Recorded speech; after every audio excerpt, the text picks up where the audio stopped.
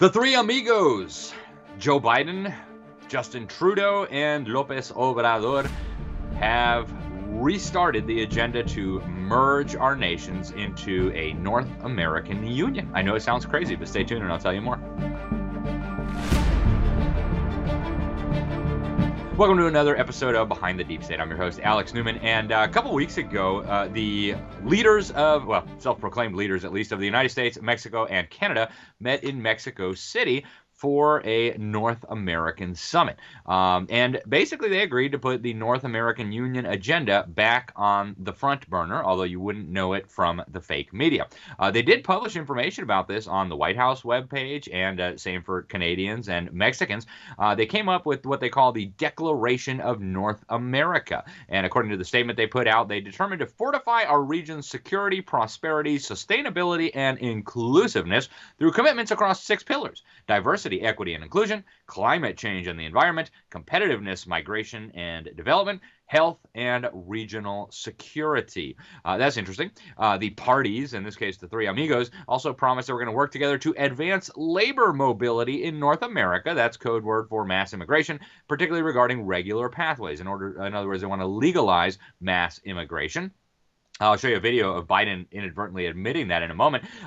But they continued in the text of this deal that we're not just neighbors and partners. Our people share bonds of family and friendship and value above all else freedom, justice, human rights, equality, and democracy. This is the North American DNA. You know, and I speak from a unique vantage point. I grew up in Mexico. I spent more years living in Mexico City than any other place in the world. And you know what? There are big differences between Mexico, the United States, and Canada. Mexicans are very patriotic. I don't believe they have any desire to be merged with the United States or Canada. Same thing for Canadians and same thing for Americans, right? What we need to understand here is this is not about, you know, freedom or prosperity or any of those things. This is about stripping us of self-government, stripping our constitutional liberties, and merging us into a regional government like they've already done to the Europeans with the European Union, like they're doing to the Africans right now with the African Union, like they're doing to the people of Southeast Asia with the Association of Southeast Asian Nations, like Putin is doing to the people of Russia and many other Asian and European nations that are now ensnared in Putin's Eurasian Union, and of course like Latin American leaders are doing in Latin America. I actually have an interesting clip that just came out from Nicolas Maduro, the mass murdering dictator of Venezuela, saying that he just got off the phone with Lula in Brazil and the president of Argentina and the president of Colombia, and they agreed they're going to merge into one regional superstructure. So, folks, this is happening all over the world, and it's been going on in North America for a long, long, long time. They've been working on it quietly, but here is the former president of Mexico admitting that he wants ultimately integration in North American Union. Watch. One of the things that you've talked about that has scared some people is this idea of one currency in Mexico, the United States, and Canada. What's your view on that? I always get that question, but the answer is I'm proposing a long-term view of further integrating NAFTA partners, Canada, Mexico, and United States. Now, this really got underway publicly with NAFTA, the North American Free Trade Agreement. What they did with NAFTA was basically how they started the European Union. They created a European Free Trade Agreement, just like the North American Free Trade Agreement, and they used that as a pretext to create North American bureaucracies, North American regulations, North American tribunals that claim to have the power to overrule our state and federal courts and our state and federal legislatures. And folks, this has gone on for a very long time.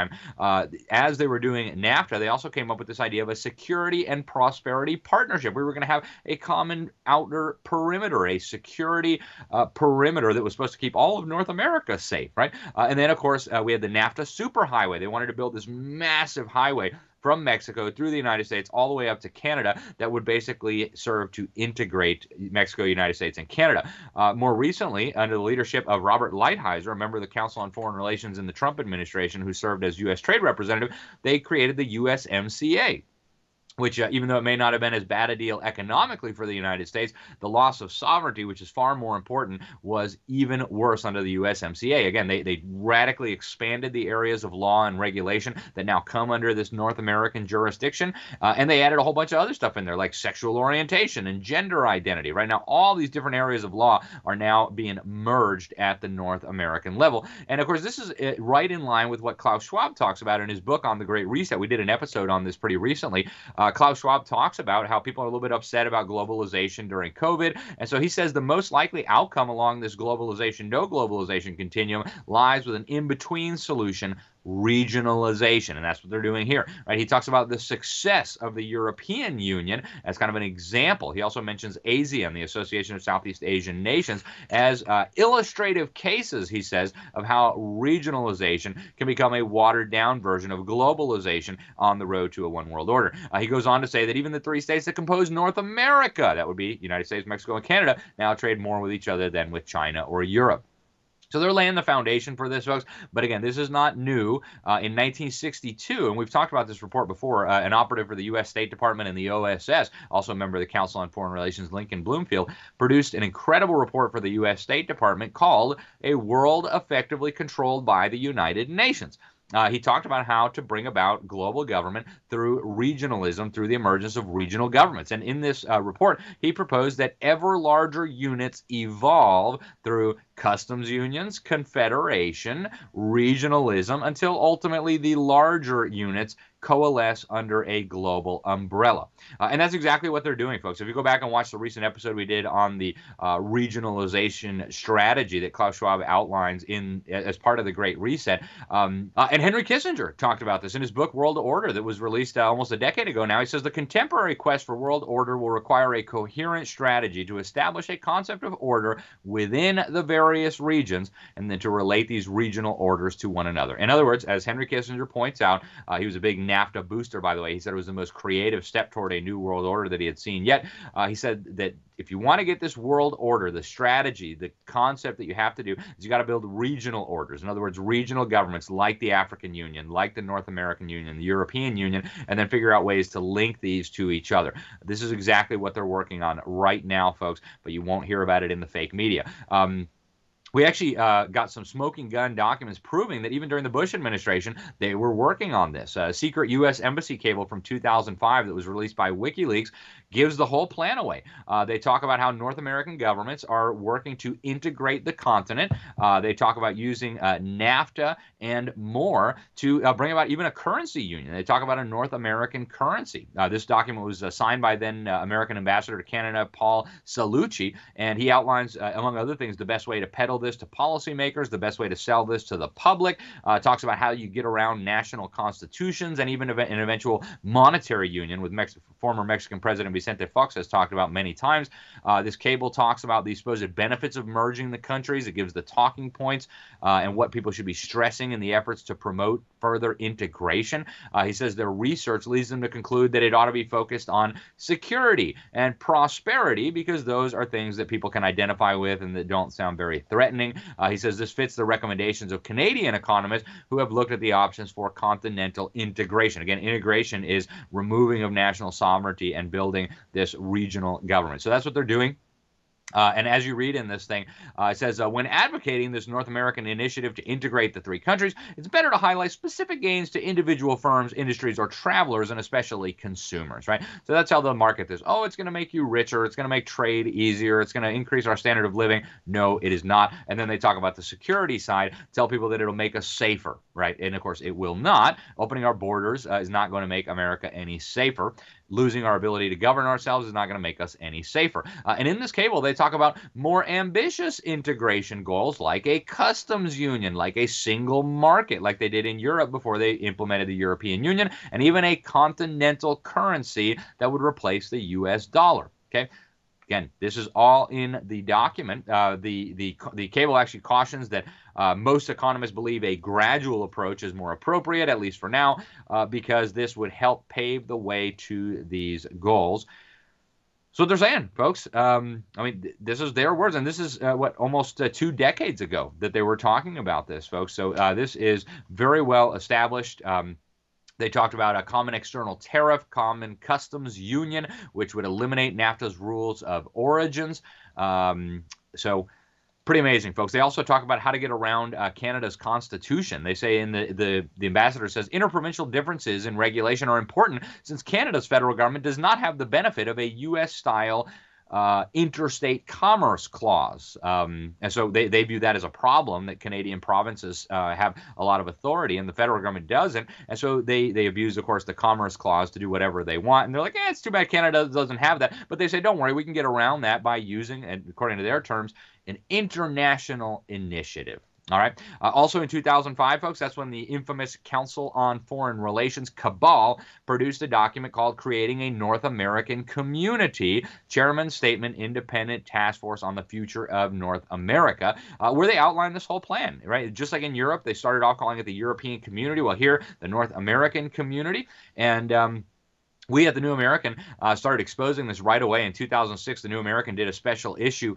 on this plan for a North American Union. We actually distributed over 1 million copies of our magazine, and that really stopped this agenda in its tracks. In fact, the guy who was leading this for the Council on Foreign Relations, Professor Robert Pastor, he actually wrote in his book that it was because of the John Birch Society and the Eagle Forum, right? The TNA is part of the John Birch Society, a publication of the John Birch Society, that they had to stop this, and that there was a loss of appetite among policymakers for doing it.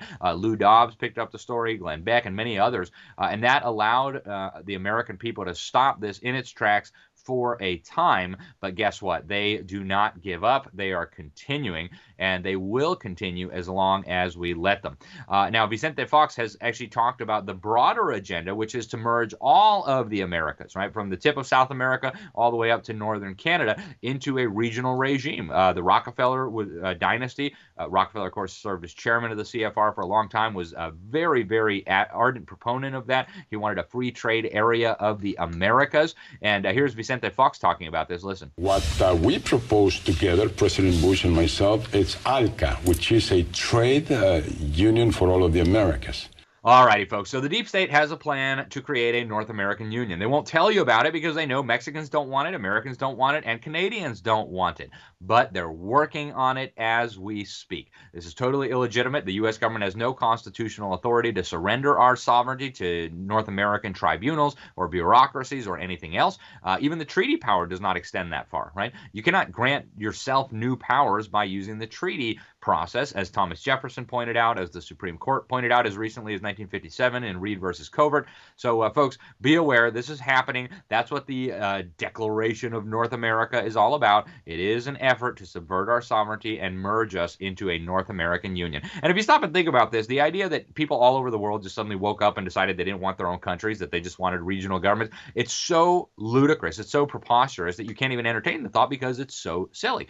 Well, it is so silly. There's no way that this is an organic development. This is happening because powerful deep state forces are pushing this agenda. And they don't even have the courage to do it in public.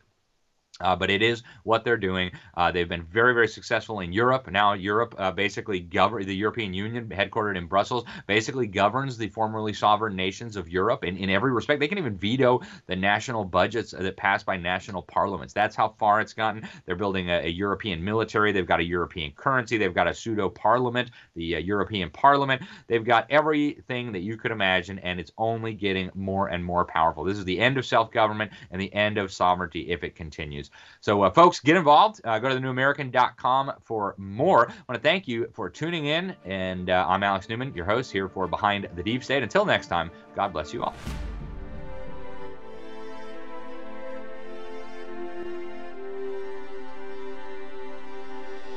Life, liberty, and the pursuit of happiness. The Declaration of Independence proclaims God-given rights, and we intend to protect them. Working with people like you for over 50 years, preserving freedom and building a better tomorrow. Safeguarding the Constitution by limiting government power. We are restoring liberties, educating voters, and leading the freedom movement. Join with us. United, we will defend our rights. We are all Americans. We are the John Birch Society.